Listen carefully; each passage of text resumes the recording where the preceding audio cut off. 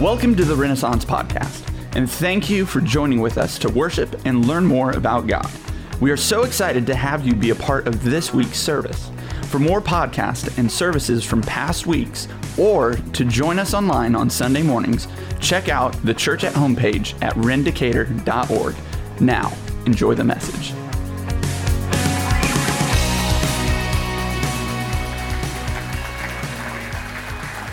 Welcome to Renaissance.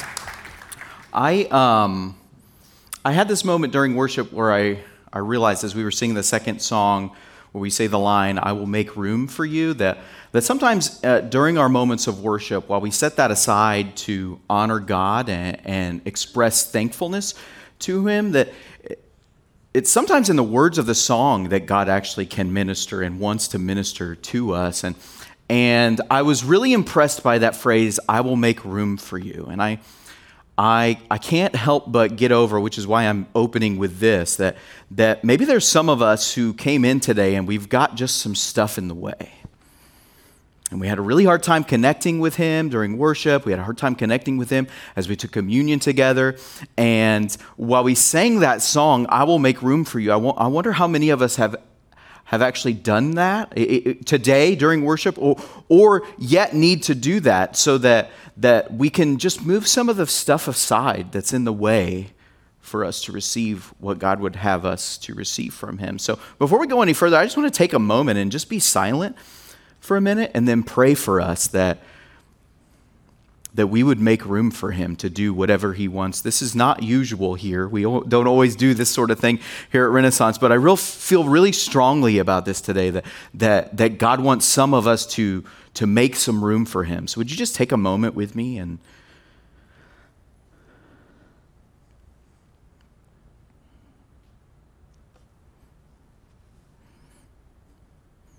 Lord, some of us came in today with offense that's in the way. Some of us came in today with pain that's in the way. Some of us came in today with sin that is in the way. And we just want to make room for you. So we push those things aside and we lay them aside and we say they belong to you. You're the one who can remove them from us. You're the one who can heal us of what hurts. You're the one who can rescue us of what damages. And so we give it to you and we say that you have space to come in and do whatever you want to. You will use the words of the Bible to do that for us. In Jesus' name, amen. Well, my name is Joe, and I am one of the leaders here, and I have the privilege of continuing our series in the book of 1 John. We love to study the Bible together. Typically, what we've always done in the past is open up the Bible and just study a book.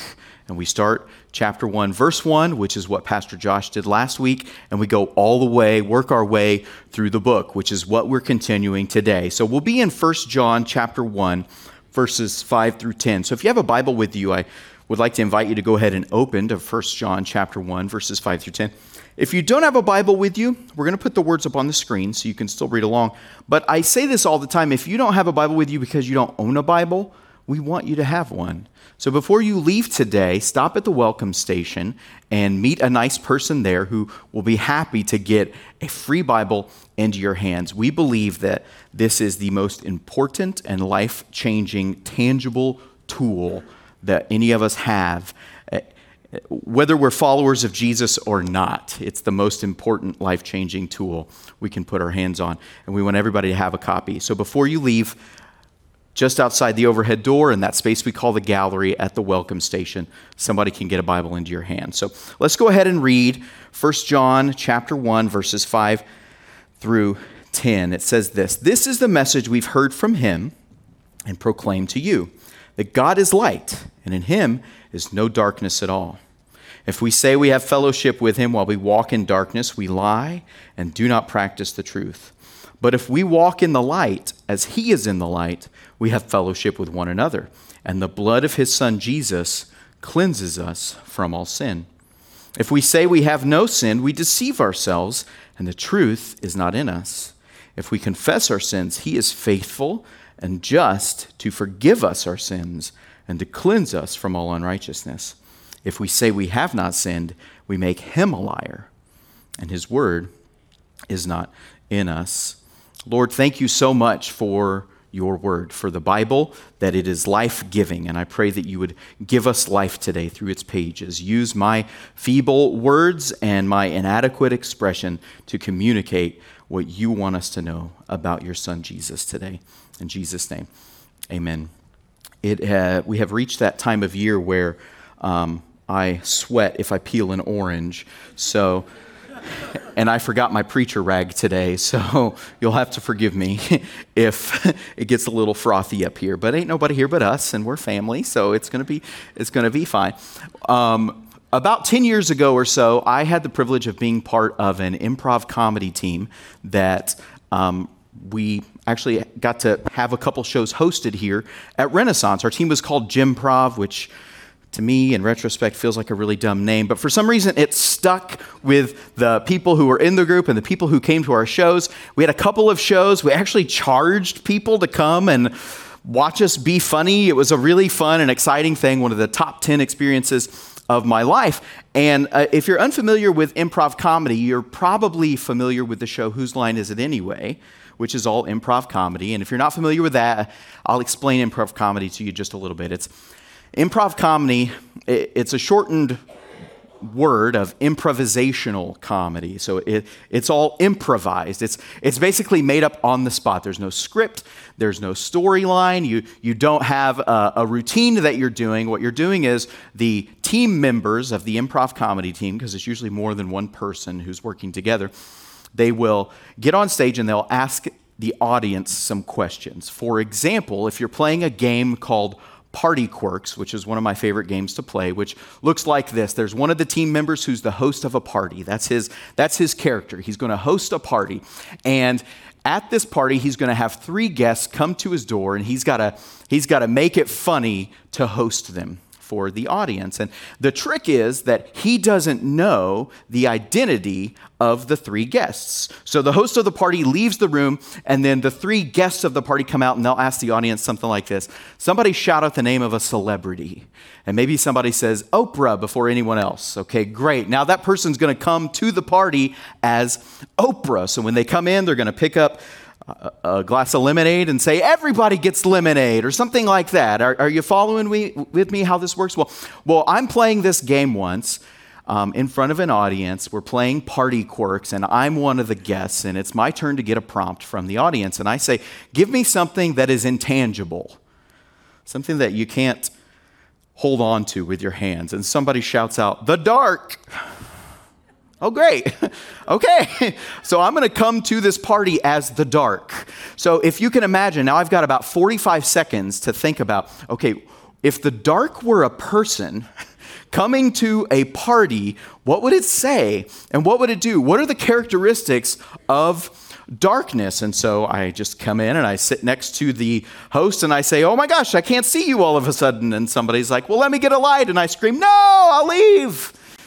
Just little things like that. You have to think about, like, what are the characteristics of the darkness in here? Well, I was thinking about that this week because of this passage and how John says that it's possible for us to walk in darkness. Now, that's a spiritual term, to walk in darkness. It's also a spiritual thing to walk in the light. And the Bible gives us many examples of darkness and light because it often relates the struggle that we experience in life between our own will and God's will, between good and evil, if you will, but as the difference between darkness and light. So the Bible throughout says different things like this. It says that the light, speaking of Jesus, shines in the darkness.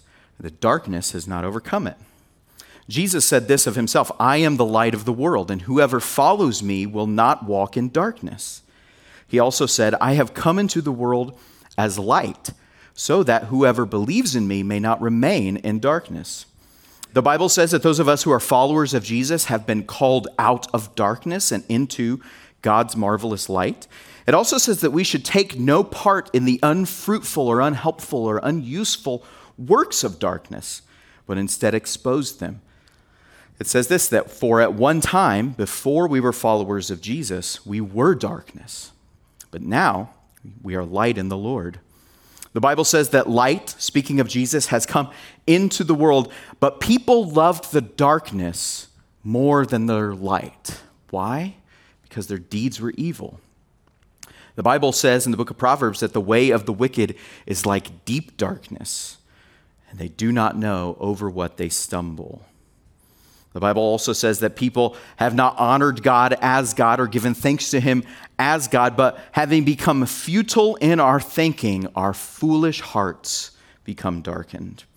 And it also gives us this encouragement to cast off the works of darkness and put on the armor of light. And the Bible speaks of light in that way, as an armor, as a shield, as something that can protect us from the darkness. And it says this, that God is that light. God is the protection from the darkness. It doesn't tell us that God is in the light, but that he is the light. He's not a light that is like a fire that is kindled or can be quenched. He just exists as the light that illuminates all things. He is not illuminated by anything. We cannot shed light on God.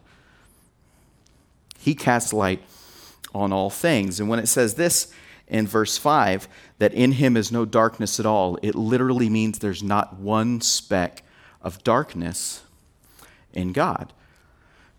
And so what are some of the characteristics of darkness? Because if there's a warning against walking in the darkness, we should probably know what that looks like to be doing that. Some of the characteristics of darkness look like this. If you think about the things that will grow in the light, I didn't plan on telling this, but I'm just going to reveal a little bit of a pain in my life right now. So Pastor Jeff has been growing this plant in his office for over a year now. He randomly got these weird seeds. It's kind of a cool story, but he got these seeds and he put them in a thing. And the first Sunday we had our first service in this space after our 2-year-long building project, that plant bloomed. Isn't that cool? So for Pastor Jeff, he's like, well, this means something. This means something. So he's been caring for this little plant. It means a lot to him, this little plant does. It's really cool to watch the way he cares for it. Well, now it's like grown over out of the pot. And the day he left the office for his sabbatical, he brought that plant to me. And he put it in front of me and he said, Joe, this is very important to me.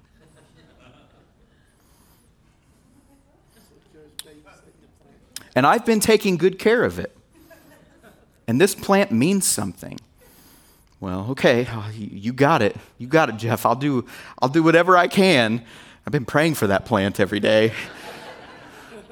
So I take the plant and I put it in my office and I've been watering it and I realized this past week, I'm like, I don't have a window in my office.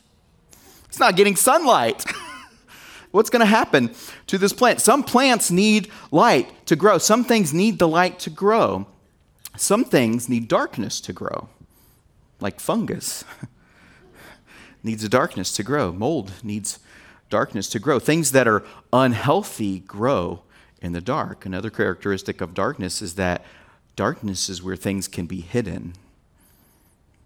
Darkness is where things can be kept from other people. Darkness is where secrets can be held.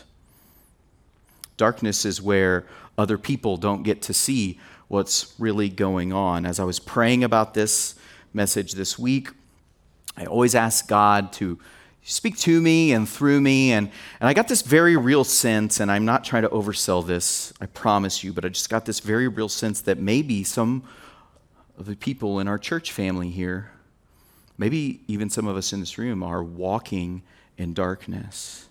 Maybe some of us are living with things hidden deeply that God would want to bring to the light, to expose, to heal us from it. We think it's a secret forever. There's no such thing as a secret forever. It's going to come out. It's going to come out. And so better for us to bring it into the light to the Lord ourselves. There's a story in the Old Testament as God has rescued his people, the nation of Israel, from slavery in the land of Egypt, and he's bringing them into what he called the land he promised to give them, the promised land. He instructs them on how to conquer that land. And so they go to this city named Jericho and they conquer it. If you're familiar with the story, maybe you're not, but it's a really cool story. All they do is march around the walls of the city 7 times, and on the 7th time they shout and blow some trumpets, and the walls of the city just fall down, and they go in and take everything. It's kind of awesome. It's a miracle that God did to provide for his people. Well, the next city that they go into are going to conquer, God says to them, when you get into the city, don't take anything with you. Leave everything in that city and devote it to me. This is a much smaller city. I'm sorry. It's in the, I've messed up the story. It's in the city of Jericho that God says, don't take anything with you, just conquer the city. So they go in, and there's this guy named Achan who walks into somebody's apartment, and they're one of those people who don't trust the FDIC, and they've got like a briefcase stuffed with cash under their bed, and he finds this briefcase, and he's like, whoa, what would you do? He just takes it with him, even though God had said it's all supposed to be devoted to me. And so he takes it with him to his tent, and he buries it underneath his tent and hides it so no one else will know that he's got that secret stash. Well, when it comes time for them to conquer the next city, which was a much smaller city and a much weaker army in this city, they only sent up a few of their own soldiers to conquer it because it should have been so easy. And when they get to this city, they're so completely routed by the enemy army that they can't believe what's happened. And they can only suspect that this happened because God is displeased with them somehow. And so they turn to him and ask, what have we done? And it is revealed to them that someone has disobeyed God and has stolen something and is hiding it. And there's an exhortation given to God's people in that story that says, you can be sure that your sin will find you out. You can hide it for a time, but the truth is it's not really a secret because God knows. He is the light. He sees it already. We think we've got it under the cover of darkness. God already knows, and I can tell you from my own experience that he loves us too much to let us keep it in the darkness for too long. I can tell you that I've had a period of time in my life where I kept something in deep darkness, and God sent someone to me that I trusted, and they said to me, God told me this about you. And it was that very thing that no one else should have known. God loves us too much to leave us in the darkness. It will be exposed. So better for us, if we say we have fellowship with him, verse 6, to not lie, but practice the truth and not walk in the darkness. But if we walk in the light, as he is in the light, we have fellowship with one another. This exposing of our darkness looks like being a part of this community of light, which is what the church is supposed to be, where we're able to come together in spite of our flaws and of the deepest things that we want to hide, in spite of the sins that are within us that we don't want anyone to know about, that we can come into one another's presence and have fellowship with one another and experience through our relationships the forgiveness and cleansing that is available from the blood of Jesus, the Son of God. That is one of the most important roles of the church, is our relationship with one another to remind us, yes, Joe, you're forgiven. Yes, Joe, you're free. Yes, Joe, the blood of Jesus has cleansed you. Now, there is, in opposition to, I believe, the community of light, there is a community of darkness, and there's not a label we can put on it. There's not an organization. It's not like they have a written agenda, but it looks like this. Any group or any person or any movement that would attempt to push us away from the truth of who Jesus is part of the community of darkness. The community of darkness speaks what does not come from Jesus. John wrote this letter in response to the message of a community of darkness at that time that was opposed to the church, that was teaching false things, that was saying that Jesus didn't have a physical body. It was saying that since Jesus didn't have a physical body, our physical bodies don't even matter. And since our physical bodies don't even matter, it doesn't matter what we do. So you can do whatever you want. You can disobey God as much as you want. You can live however you want to. God's way isn't better. And so John writes this letter to the church to refute these things. And in verse 5, he says that we've heard this message from him, from Jesus himself. And he told us in verse 1 of this book that he saw him. He saw Jesus with his eyes. He touched him with his hands. He heard him with his ears. He was in the very presence of Jesus. And he says, I heard the message from him, and I heard it from him, and now I want to tell it to you. The community of darkness says things that are opposed to the truth of who Jesus is as revealed in the Bible. This is our foundation. This teaches us about who Jesus is. Nothing else.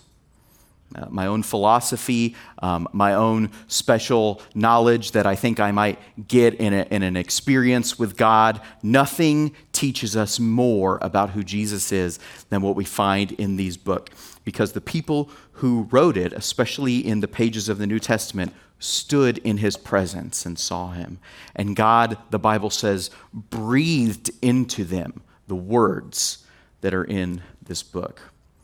But the community of darkness is opposed to it, and you can always determine if someone is a part of the community of darkness because they hinder and hate those of us who are in the light. Here's some of the characteristics of this community of darkness. It's full of deceit. It wants to deceive people. It wants to teach people that Jesus is not the only way to salvation. The Bible tells us that Jesus is the only way to salvation, or he's the only way into heaven, if you will. He's the only way to have a relationship with God. And this is not because God is stingy. It's not because God says, this is the way it's going to be, and there's no other way, and you better do it my way. It's not the reason. It's because there is no other way. No one else came to save us. No one else is coming to help us. Jesus is the only way. It's not me. It's not any other world religion. It's not even the religion of Christianity. It's Jesus Christ himself who has saved us. And there is a message of deceit that would rob us from that truth. The community of darkness also denies sin, which is one of the primary things that the Apostle John is writing against. And what that looks like is it not only says that we can't sin in our bodies, that nothing we do is actually in opposition to God, that God doesn't have any opinion about the actions that we perform with our bodies. The denial of sin not only says that, but it also says this. It says that I'm perfect. You don't have to spend more than 5 minutes with me to know that's not true of me. And I've spent more than that with some of you, and I know that's not true of some of you. None of us are perfect. And the community of darkness would deny sin and say that everyone is perfect. It's not true. It's an impossible standard. It's not the truth that's revealed in God's word. And another thing the community of darkness does is it deserts its stragglers. The moment we try to step into the light, we're left behind and cut off. And you can tell the community of light from the community of darkness by how quickly and how easily you can be cut off from it. It is the purpose of the church to welcome us together, to bring us together and to not cut us off. Now, this is a hard thing for me to say because I've got that switch that I can just flip and instantly someone's cut off. This is challenging for me to remember that that's not what God's people do. So what's the answer to this? What's the answer to that? What's the thing that will rescue us from the darkness? And it's coming into the light. It's walking in the light. Verse 7, as he is in the light. I don't own one plain white shirt that doesn't have a stain on it. In fact, this shirt probably has a stain on it. Coffee stains, ravioli stains, you name it, a stain on it. And every time I put on a white shirt, I forget that it's stained if I didn't get a chance to bleach it or if my wife didn't see me after the stain occurred. And so every time I put a white shirt on, I'm discouraged, like, oh no, there's a stain on that shirt. I can't wear that out. The only way I could wear this is if I was going to meet somebody in complete darkness, which feels a little creepy. And so I'm robbed of getting to wear my white shirts because I think I look pretty good in white. And so I don't get to wear them because they all have stains on them, unless I were to be completely in the darkness. The thing about the light is that it exposes stains. And so it keeps me from putting on my white shirts because I don't want you to know I'm just an idiot man-child who can't control his food and his drink when he's wearing a white shirt. And so I hide those white shirts from my wife now, even, because I don't want her to realize what she married.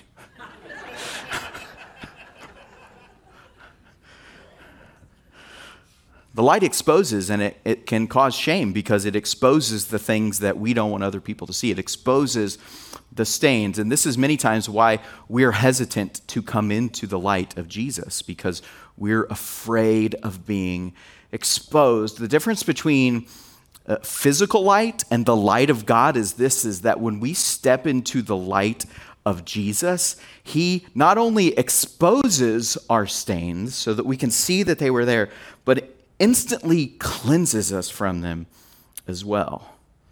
He cleanses us from the stain. Now, the word translated cleanses us here in verse 7 is the Greek word that we get our word catharsis from, or cathartic. Now, in our consciousness, we understand that catharsis or a cathartic thing is typically something that's kind of mindless and easy to do, that gives us the opportunity to kind of shed some negative thoughts and emotions. For some of you, maybe it's painting is cathartic for you. For me, it's mowing my front yard. That is cathartic for me. It's just going back and forth in a regular motion. Don't have to think too much about it. Just kind of let off some of the negative things. The Bible says that when we come into the light of Jesus, we experience this catharsis, this casting off of negative things, this cleansing of negative things from us, and it comes from stepping into the light. Now, the Bible gives us this picture in 3 of the Gospels, which are the biographies of Jesus, essentially, in Matthew, Mark, and Luke. He gives us a story of a man who was a leper. Now, leprosy in that time was kind of a blanket term for anyone who had a skin condition that people were afraid of, that made other people think, oh no, this might be contagious. I might get sick if I had this. So if someone was labeled as a leper, they were required to be cut off completely from the community. They actually lived with other lepers in what we know as leper colonies so that they couldn't infect people who were not yet infected. They were cut off from their family. They were cut off from the temple. They could not worship God because of their disease. The Bible gives us a story of one of these men, a leper, who comes to Jesus. Now, he's already breaking the rules because a leper was required by the law. If someone were to approach them, they had to stop them and shout, "I'm unclean. If you get any closer, the thing that's wrong with me is going to make you messed up too." But this leper, for some reason, thinks Jesus can make a difference. And he comes to Jesus in Luke 5, verse 12. It says that he comes to Jesus, and when he saw him, he fell on his face and begged him, "Lord, if you will, you can make me clean." And Jesus stretched out his hand and touched him. He can tell he's a leper. And Jesus is breaking the rules because the leper is supposed to stay away from everybody else. But the leper says, "If you will, I believe you can make me clean." Jesus reached out his hand and touched him and said, "I will. I'm willing. Be clean." And immediately the leprosy left him. Now, I always read this as hearing the leper say, "Lord, if you're willing to heal me, I believe you can make me clean. But what I really think he was saying, based on the response of Jesus, who touched him before he said anything, was this. I think the leper is saying, Lord, if you're willing to touch me, I believe you can make me clean. Some of us are afraid of coming to Jesus because we think we're so dirty, he does not want to touch us. We think we're so dirty that he cannot approach us.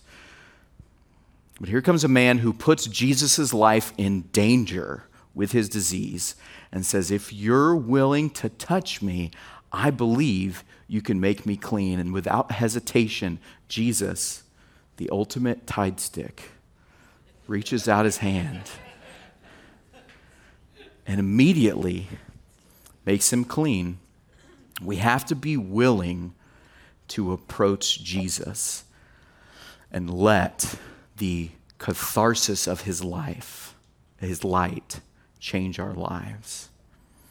I'm running out of time, so I'll quickly go through the importance of what this light does. In verse 9 it says, if we confess our sin. So at verse 8 it says, if we say we have no sin, we deceive ourselves and the truth is not in us. All we have to do is look just barely under the surface and see that we have sin. We're deceiving ourselves if we say there's nothing in us that Jesus has to touch. Verse 9, but if we confess our sins, he's faithful and just to forgive us. Now, he's not saying, if you don't admit what you've done wrong, I'm going to withhold forgiveness from you. That's not what he's saying, because he's already purchased forgiveness for us through his death on the cross. It's ours. The cleansing is ours. He's already forgiven us. What he's saying is, you're missing out on the catharsis of confession when you keep it hidden and within. We're missing out on the healing that takes place, as the book of James tells us, when we confess our faults to one another. We're healed. There's a beauty in the restoration that comes from saying to another person, I was wrong. Ugh. Not hard to say, oh, I was wrong. And then being fully accepted in that moment, fully taken in, we get to dispense this cleansing to one another in the beauty of confession. The wonderful thing about the light of God that he shines on us and cleanses us with is that he bought it for us. Not with money, not with any kind of treasure, but he bought it for us with his death on the cross. We owed a debt to him through our sin, and none of us could pay it.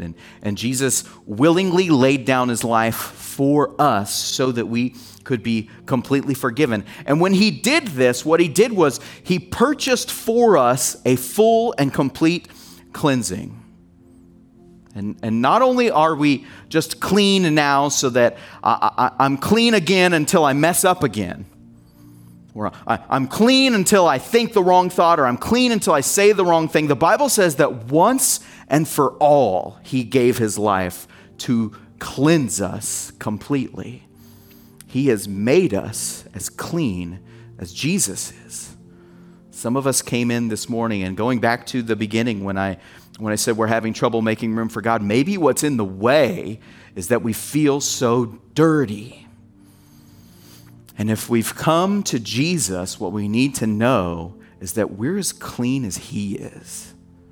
There's no sin in Jesus. When God looks at us through his light, he sees the cleanness of his son, Jesus. That's why we don't get to walk around saying, I've done such a good job. I have no sin. What we do is say, Jesus has done such a good job of rescuing me. He had no sin, and his sinlessness was given to me. He traded it. He took my sinfulness and gave me his sinlessness so that we could be clean before him. Lord, we're so thankful that you have made us clean. We're so thankful that we are righteous because of you. Lord, I pray for those of us who are walking in the darkness, those of us who have things hidden, those of us who have problems with one another that we've yet to confess to that person. Lord, I pray that you will Help us to step into the light and let you make us clean. I thank you that it's easy for you. It's just what you do. You just make us clean. So we come to you, Lord, as people who are unworthy, but now counted worthy because of the worth you've placed on us. And we say, Lord, we need you to touch us and make us clean. In Jesus' name, amen. Thanks for joining with us today. We would love to pray for you and make a connection with you. So please check out the Church at Home page at rendicator.org. Here you can ask questions, request prayer, find past messages and podcasts, or support Renaissance through online giving. We can't wait to hear from you.